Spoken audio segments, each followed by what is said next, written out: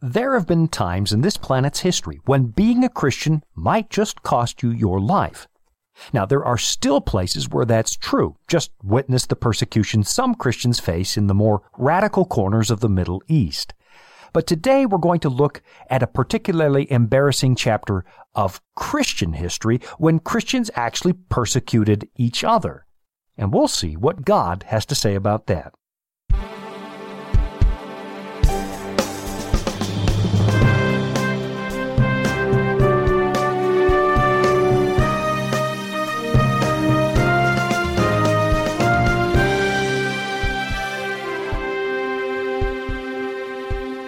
Welcome back to Reading Revelation, a special series we're doing here at the Voice of Prophecy designed to take you through the whole book of Revelation and give you some of the tools you need to understand this mysterious book for yourself.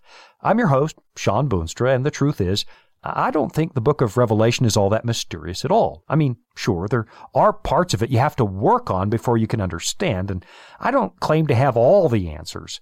But I have discovered one essential key that makes the book as easy to read as any other book of the Bible. Now, do you want to know what that key is? It's really pretty simple. All you have to do is read the whole Bible. I don't know what you're thinking. The whole Bible, that's a lot of work. Well, yes, it is. But tell me what else in life is worth having that comes easy. And believe me, reading the whole Bible is well worth the effort. This is actually what made a believer out of me. And when I came face to face with what it says in this book, in the book of Revelation, I was left with no choice but to believe. It was obvious that God is quite real. Now, the reason you have to read the whole Bible to understand Revelation is the fact that roughly 2/3 of the language in Revelation has been borrowed from other parts of the Bible, and the Old Testament in particular. What we have in Revelation is not just a random collection of abstract symbols. Almost every symbol, every concept can be found in other parts of the Bible. And when you go back and find those other parts, usually explains what the symbol means. So, for example, when you get a little bit of time, try comparing Daniel chapter 7 with Revelation chapter 13. And you'll see that John didn't just pull this stuff out of his hat. He's using the same symbols, the same language as Daniel. And when we eventually get to chapter 13 in this series, I'll show you how easy that passage can be to understand. But today we're in Revelation 2, and we're looking at the 7 messages that Jesus gives to 7 churches in Asia Minor. And we're on number 4, the message to the church of Thyatira. So let's dig right into it now, starting in verse 18. And to the angel of the church in Thyatira write, "These things says the Son of God, who has eyes like a flame of fire and his feet like fine brass." Now, this is the 4th time that Jesus introduces himself to one of the churches. And as we've noticed in our previous studies, for each church, he uses some of the language from Revelation chapter 1. And in every case, the description of Jesus is perfectly suited to the church he's addressing, both the literal church back in the 1st century and the prophetic period the church points to at some point in the future. Now, if all of this is coming as a surprise to you, you haven't heard this stuff before, you might want to go back and get the previous episodes so you can catch up. You can find them at vop.com. But generally speaking, what you're going to find is that the 7 churches each represent a period of history between the 1st century and the second coming of Christ. The whole thing is a prophecy. Now, we've already moved through the first 3 periods, down past the so-called conversion of the Emperor Constantine. And now we're moving into the Middle Ages. Or maybe it would be more accurate to describe it as the Dark Ages. When we looked at the Church of Pergamos the last time we met, we discovered that it foreshadowed this tragic time when pagan philosophy and political intrigue started to make its way into the Christian church. We discovered the letter was an honest assessment of the problems the church would face, and the letter meant that God knew well ahead of time that Christianity would face some really serious challenges. Today, historians look back and shake their heads at the atrocities committed in the name of Christ during the Dark Ages, and they shake their heads as if our bad behavior is a big surprise. Now, of course, what happened should be a cause for embarrassment, but it shouldn't be a surprise, because God actually predicted it. And if you read through the rest of Revelation in the book of Daniel, you'll discover that he actually predicted it with a stunning amount of detail. Our sins may have broken the heart of God, but they didn't surprise him, because he knew the truth about sinful human nature, and he knew there were dark forces at work trying to throw the whole Christian enterprise off the rails. So, now we have a message from Jesus Christ to the church of Thyatira, and Jesus introduces himself as the one who has flaming eyes and feet of brass. You and I might refer to the dark ages, but the lights for God have always been on. He's always been able to see the truth. Not only does God see everything, he also throws light on the situation at the same time. He adds his own illumination, and he tells us what's really going on. What happens in the dark happens in broad daylight as far as God is concerned. What happens in secret may as well be on CNN, because God doesn't miss a thing. God the Son has eyes of fire that both see the truth and light it up so everybody else can see it too. And the message to the church of the Dark Ages is pretty obvious. You and I might have run secret torture chambers. We might have held secret trials for so-called heretics. But none of what we did in dark places was secret to God. He saw every bit of injustice. He saw every lie we told, and he saw every helpless victim that we committed to the flames. Nothing we did was hidden from God. God's eyes are wide open, and if you read through the scriptures, you'll find a number of occasions where it says God opens our eyes too. He both sees and illuminates. But you'll also notice that Jesus has feet made of fine brass. Now, the interesting thing about brass is that it's a combination. You get brass by mixing copper and zinc. It's got two natures blended into one. And if you think about it, that's a perfect description of Jesus. He has two natures blended into one person. The Bible teaches that Jesus is fully God, but at the same time fully human. He is God in human flesh. And interestingly enough, this is the only place in the 7 letters where Jesus describes himself as the Son of God. He might be fully human, but in this case, he underlines his divine authority. Now, feet in the ancient world were a symbol of ownership. If you could step on something, it's because you owned it. Back in Genesis 13, God says to Abraham, hey, go for a walk, and everything your feet touch will become your property. Now, this whole planet is Christ's property. You and I gave it away when we surrendered our dominion in the Garden of Eden, but Jesus, the last Adam, won our planet back through his perfect life, his ministry, his death, and his resurrection. The planet belongs to him, and he's laid claim to it. But he hasn't quite taken full possession of it, and that's because he's waiting for the judgment to be finished. If you go back and read the 7th chapter of Daniel, you can see this clearly. First the judgment sits, and then the Son of Man is given a kingdom that lasts forever. So when Jesus finally returns in Zechariah chapter 14, after all the phases of judgment are finished, that's when his feet finally touch the ground, and he takes possession of the planet forever. Now, I know some of you will want more detail on how all those last day events take place, but just be patient with me. It'll all come out as we work our way through the book of Revelation. Right now, what I really want you to notice is the way the Bible emphasizes Jesus' feet. It might just be Jesus' way of reminding the Thyatira Christians that he not only sees everything and knows everything, he owns it all too. Now, I am way past due for a break, but don't abandon me because we are about to dive into the heart of this letter, and I don't think you're going to want to miss this. Hello, I'm Jean Boonstra. Do you feel as if you have more questions than answers in your life? Like, where is God when people suffer? Or can I find real happiness? And is there any hope for our chaotic world? Are you searching for answers to these and other of life's biggest questions? Well, the Discover Bible Guides will help you find the answers that you're looking for.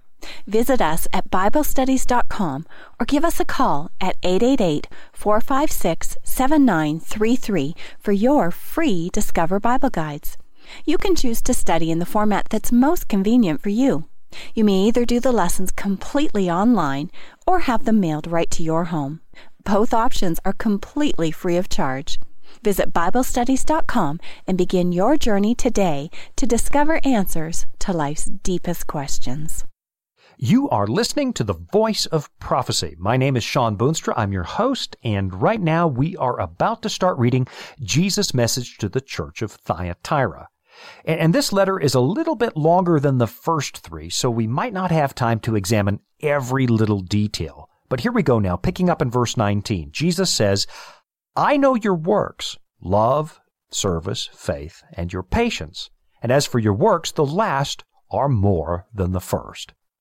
So, we get an acknowledgement that even in the heart of the Dark Ages, God still has faithful believers. And history tells us that is absolutely correct. There has never been a time in history when God did not have faithful, Bible-believing Christians living somewhere on the planet, keeping the flames of the gospel alive. And if you want a really good example, you might want to pick up a very old book by a guy by the name of J.E. Wiley. It's called History of the Waldenses. I just went and checked online, and you can get reprints of this to this day. I think there's even a Kindle edition for less than $1. It's well worth reading. God has always had faithful people. Now we move into verse 20, though, where Jesus mentions his deep concern for the church. Listen to this. Nevertheless, I have a few things against you, because you allow that woman Jezebel, who calls herself a prophetess, to teach and seduce my servants to commit sexual immorality and eat things sacrificed to idols. Now remember that all through the Bible, and the Old Testament in particular, sexual immorality and adultery are used as a metaphor to describe turning away from God. And during the Dark Ages, Christians were guilty of all sorts of horrific atrocities. And I've already mentioned some of those, so I won't belabor the point, except to say that what we did was no better than the stuff the ancient Israelites did shortly before the Babylonian captivity. According to the Old Testament prophets, the nation of Israel compromised so badly that they even offered their children as human sacrifices. Now, I seriously doubt they went from faithful worship to placing their children in the arms of the idol Molech overnight, that it happened that quickly. That kind of compromise tends to build over a number of generations.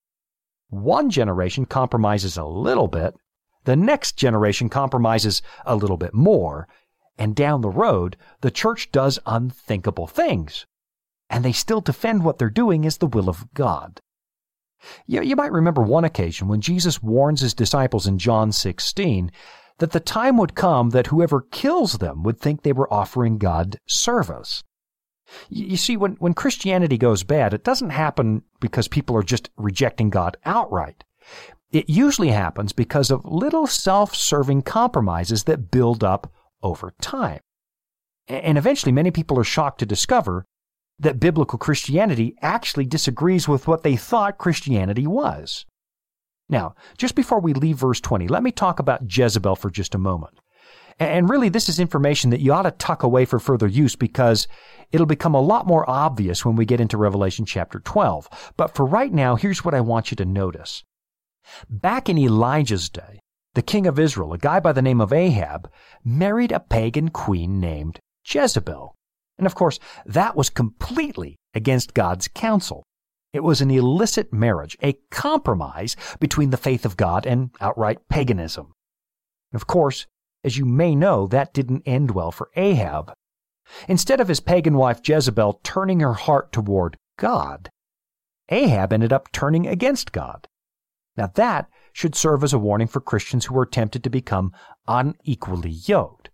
You have no idea how many people have come to me saying, okay, look, I know he's not a believer, but I think God put that man in my life to win him to Christ. Okay, I'll give you that. That might be true. But I'll tell you this, God didn't put you in that man's life to marry him. The Bible is crystal clear. Do not marry unbelievers. And God won't change his mind about that. Now, if you happen to find yourself in that situation, unequally yoked, you can still take heart. God knows what you're dealing with. But if you're at the point right now where you're contemplating marrying an unbeliever, just stop it. Go back and read the story of Ahab. You are risking way too much. Anyway, Jezebel was a wicked pagan queen whose influence over Israel was undeniable. As you read through the story, you discover that the nation of Israel actually came to the point where they had hundreds of priests leading out in Baal worship. Baal was a Canaanite idol. Ahab the king actually built a shrine to Baal. So the prophet Elijah declares that God is going to send a drought on the land, and then God sends Elijah into hiding because, of course, Jezebel wants him dead. Now here's the really interesting part, and we'll look at this again on another day, but Elijah in that story goes into hiding for 3.5 years. In the Hebrew calendar, that would have been 1,260 days because they had a 360-day year. The prophet of God went hiding. There's a drought in the land, and the royal family wants the prophet dead. Now, when you compare that story to Revelation 12, it becomes obvious that Elijah is a key to understanding this whole book. Just listen to this language. This is Revelation 12:13. Now, when the dragon, now that's the devil, when the dragon saw that he had been cast to the earth, he persecuted the woman, that's a symbol for God's people, who gave birth to the male child. What it's saying is that the devil goes after the church that had waited all those centuries for Messiah to come. Revelation 14. But the woman was given 2 wings of a great eagle, that she might fly into the wilderness to her place, where she is nourished for a time, times, and half a time from the presence of the serpent. A time, times, and half a time is just 3.5 years. The book of Revelation predicted that after Jesus went back to heaven, the devil would turn his anger against the Christian church, and the church would have to hide in the wilderness for 3.5 prophetic years, or 1,260 days. Now that just happens to be the exact length of the Dark Ages, from the moment we officially made the church a political entity to the moment that system came to a grinding halt in the late 18th century. Now, we don't really have time for that today, but when we get a little further in our study, I'll show you exactly what happened, and I think you'll be stunned by the intricate detail that God gives us centuries in advance. If you go through Revelation and the book of Daniel, you'll find this same time period mentioned again and again and again and again. Sometimes it's 3.5 years, sometimes it's 1,260 days, sometimes it's 42 months, but it's always the same amount of time. And it describes a long period of time when the church is actually corrupt and faithful believers have to watch their backs. But really the point for now is Jezebel. God predicted a time when the church would blend itself with non-Christian, pagan ideas, just like Ahab marrying Jezebel. And God predicted that Christianity would go off the rails. This is pointing forward to that time. Now, we have got to take another quick break, and we still have about 8 verses to look at, so don't go away. I'll be right back. Hello, I'm Jean Boonstra. Do you feel as if your life has lost its meaning, just moving from one task to another without any answers to the really important questions in life? Like, is it possible to have a fresh start and to find real happiness? Well, the Discover Bible Guides will help you find the answers that you're looking for to this and to all of life's big questions. Visit us at BibleStudies.com or give us a call at 888-456-7933 for your free Discover Bible Guides. You can choose to study in the format that's most convenient for you. You may either do the lessons completely online or have them mailed right to your home. Both options are completely free of charge.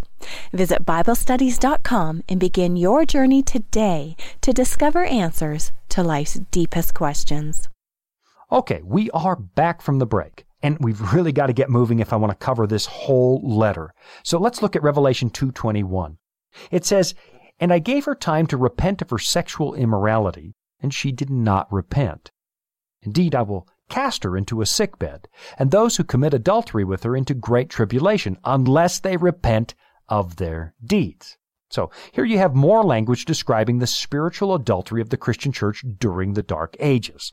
Verse 23. "I will kill her children with death, and all the churches shall know that I am he who searches the minds and hearts, and I will give to each one of you according to your works." Now, there's a really mysterious reference. I will kill her children with death.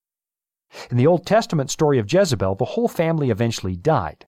But historically speaking, it also fits the Middle Ages. The church itself had gone off the rails, we were doing horrible things, and suddenly, from about the 14th century to the 18th century, Europe fell on really tough times. We had the pneumonic plague, and then the Black Plague, where the most conservative estimate puts the death toll at 25 million. And that might not have been a matter of God bringing disease on the Western world as a kind of punishment, even though I'm not willing to rule that out. But it might also be a matter of people rejecting God and reaping the natural consequences of a world without God. Either way, history matches the prophecy. Verse 24. Now to you I say, and to the rest in Thyatira, as many as do not have this doctrine and who have not known the depth of Satan, as they say, I will put on you no other burden. But hold fast what you have till I come. Now I want you to notice again that God has faithful people, even in the midst of the Dark Ages, during this time of horrible apostasy. There have always been godly people. There will always be godly people. Sometimes they're a very small minority, like in the days of Noah, or the days of Abraham, but they've always been there.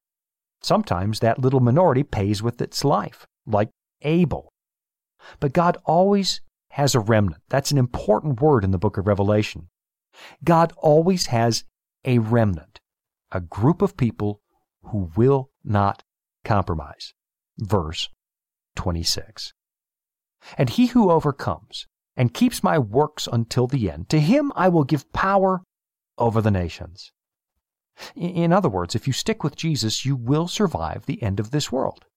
When all the nations of this planet are swept aside, when God finally eradicates corrupt human governments and replaces them with the kingdom of Christ, you will be there. And Revelation 20 says that you get to live and reign with Jesus. Really, that's an unbelievable thought. You and I are sinners, and we deserve nothing but the wages of sin. And yet still, because God loves us so deeply, he offers us his kingdom. Come, rule with me, God says. Now, verse 27. He shall rule them with a rod of iron. They shall be dashed to pieces like the potter's vessels, as I also have received from my Father. Now, if you go back to the book of Daniel and read chapter 2, you'll find this language matches that chapter exactly. In Daniel 2, the kingdoms of the world are finally crushed to powder and then replaced by a great stone, which represents the kingdom of Christ. That stone fills the whole earth. You know, the amazing thing about that particular prophecy back in Daniel 2, if you read through it, you discover that this is almost finished. We're almost there. You and I are living at the very end of it. And that makes me think that one of these days we should probably go through Daniel 2 on this show as well. Today we need to stay focused on this letter here to the church of Thyatira. Let's look at verse 28. Knowing we're near the end and the kingdom of Christ replaces all the kingdoms of this earth. Verse 28, and I will give him the morning star. He who has an ear, let him hear what the Spirit says to the churches. You know, historically speaking, there were people during the Middle Ages who started to stand up against widespread apostasy. There were people who identified the corruption in the Christian church and actually called for change. You had people like Wycliffe and Huss driving people back to the faith of the Bible. You had Martin Luther nailing his theses to the door of the church in Wittenberg. One by one, these lights started going on all over Europe well before the close of the prophetic Dark Ages, before the 1,260 years were actually over. In the letter to Thyatira, Jesus is acknowledging that genuine Christians were up against some really tough times. And before he closes the letter, he makes a promise. This isn't going to last forever. You will receive the morning star. Now, historically, Christians have understood this to be a reference to the beginning of change, to the beginning of the Reformation. It's not by accident that we still call men like John Wycliffe the morning star of the Reformation. We think of him as the keeping of God's promise. The morning star, you see, comes over the horizon during the darkest part of the night, just before morning breaks. It's a clear and vibrant signal that the long night is nearly finished. You know, if you go back and look at Revelation chapter 1, you'll see the angels of the 7 churches are also called stars. Angels are stars. It's often used as a symbol for people in authority, for people whose official job it is to spread the gospel. Sometimes the Bible uses stars to represent literal heavenly angels, like it does in Job 38, where it says, "The morning stars sang together when God created the world." But you'll notice the human leaders of the 7 churches are also called angels. The Greek word is agelos. It just means messenger. In one sense, angels can be human messengers, or they might be heavenly angels as well. An angel might be a heavenly being or a human being. It's just a messenger. And messengers who are proclaiming and celebrating the goodness of God are represented as stars. In Daniel chapter 12, the Bible says that one day God will make his faithful people shine like the stars forever and ever. Those who dedicated their lives to sharing the gospel of Christ will be stars in God's kingdom for all eternity. But you know, the ultimate morning star is none other than Jesus himself. The Bible calls him the day star. It calls him the star that came out of Jacob. 2 Peter 1 says that Jesus is the morning star that arises in our hearts. Because of all the messengers that showed this world the absolute goodness of God, there is nobody who compares to the Son of God. And here in this letter, in the depths of apostasy during the Dark Ages, during a time when being an actual biblical Christian was really difficult, Jesus says, hang in there, because I'm going to give you the morning star. The ultimate reward for the believer is Jesus himself. The book of Revelation says that one day God is going to wipe away every tear, and Jesus will literally dwell with us forever. Behold, the tabernacle of God is with men, it says in Revelation 21, verse 3. And he will dwell with them, and they shall be his people. There will be no more death, no more sorrow, no more pain. Write this down, God tells John, for these words are true and faithful. Now, I don't know about you, but I have found very little in this world that is true and faithful. Human government, it's always going to let you down. Family and friends, tragically, they'll let you down too. Even people at church will let you down because they're human. But the bright and morning star, he will never do that. He knows what you've been living through. Jesus sees with eyes of fire that illuminate your situation, and his feet of brass tell us that he can identify with what it means to be human. You can trust him with your life. You can trust him with your future. He gets it. He understands. And you can throw yourself on him. And Jesus' promise is spectacular. His whole kingdom can belong to you. Hang in there, he says. Don't give up. I'm coming soon. My name is Shawn Boonstra. You've been listening to the Voice of Prophecy. Hello, I'm Jean Boonstra. Do you feel as if you have more questions than answers in your life? Are you searching for answers to some of life's biggest questions? Well, the Discover Bible Guides can help you find the answers you're looking for. Visit us at BibleStudies.com or call us at 888-456-7933 for your free Discover Bible Guides. Visit BibleStudies.com and begin your journey today to discover answers to life's deepest questions.